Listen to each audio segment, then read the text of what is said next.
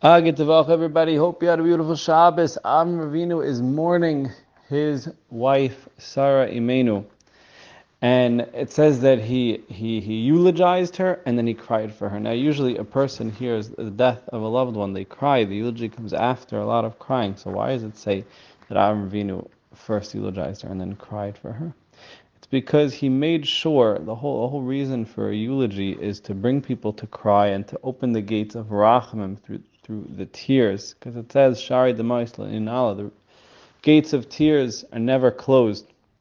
So the point is to highlight the person, and really we're not mourning their physical loss, but what their physical loss represents is the spiritual loss, their good deeds that they did, their influence, their Torah, whatever it is that they have. So Avraham Avinu waited and didn't cry until he eulogized her, and then was crying only specifically over the spiritual loss that he had from her. Now, does this mean that Avraham Avinu just had no emotions? He wasn't a human being. His wife passed away and he didn't cry.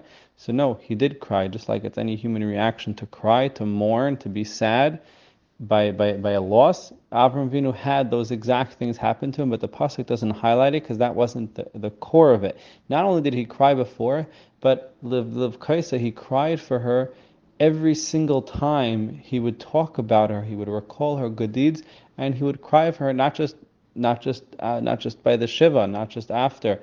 He cried for her continuously, remembering her good deeds and how special she was. A lot of times we think our avos, our gedolim, they're removed from our reality of being human beings, but no, they're not. They have just the same emotions as we do.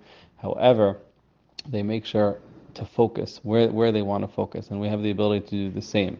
Should we just, when it comes to mourning, are we going to mourn the things that are important or the things that aren't? We're all going through a state of mourning right now, unfortunately, and we all have what to be sad about and what to cry about and what to mourn, and we all have lost something, whether it's a close relative or whether it's just a person we never heard of, but it's one of our brothers, one of our sisters.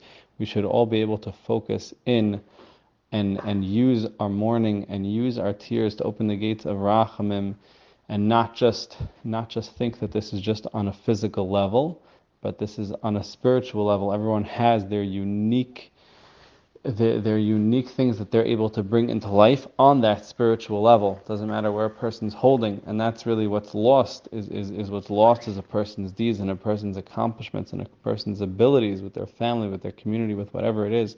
We should all be zeicha to greet everybody back with Mashiach and with Chias HaMesim, and we should all be able to turn all of our tears into tears of rejoicing and tears of joy. Everyone should have all the brachas of their Shimshon, Shemach, Shemesh, have an aliyah. Have a beautiful, successful week ahead.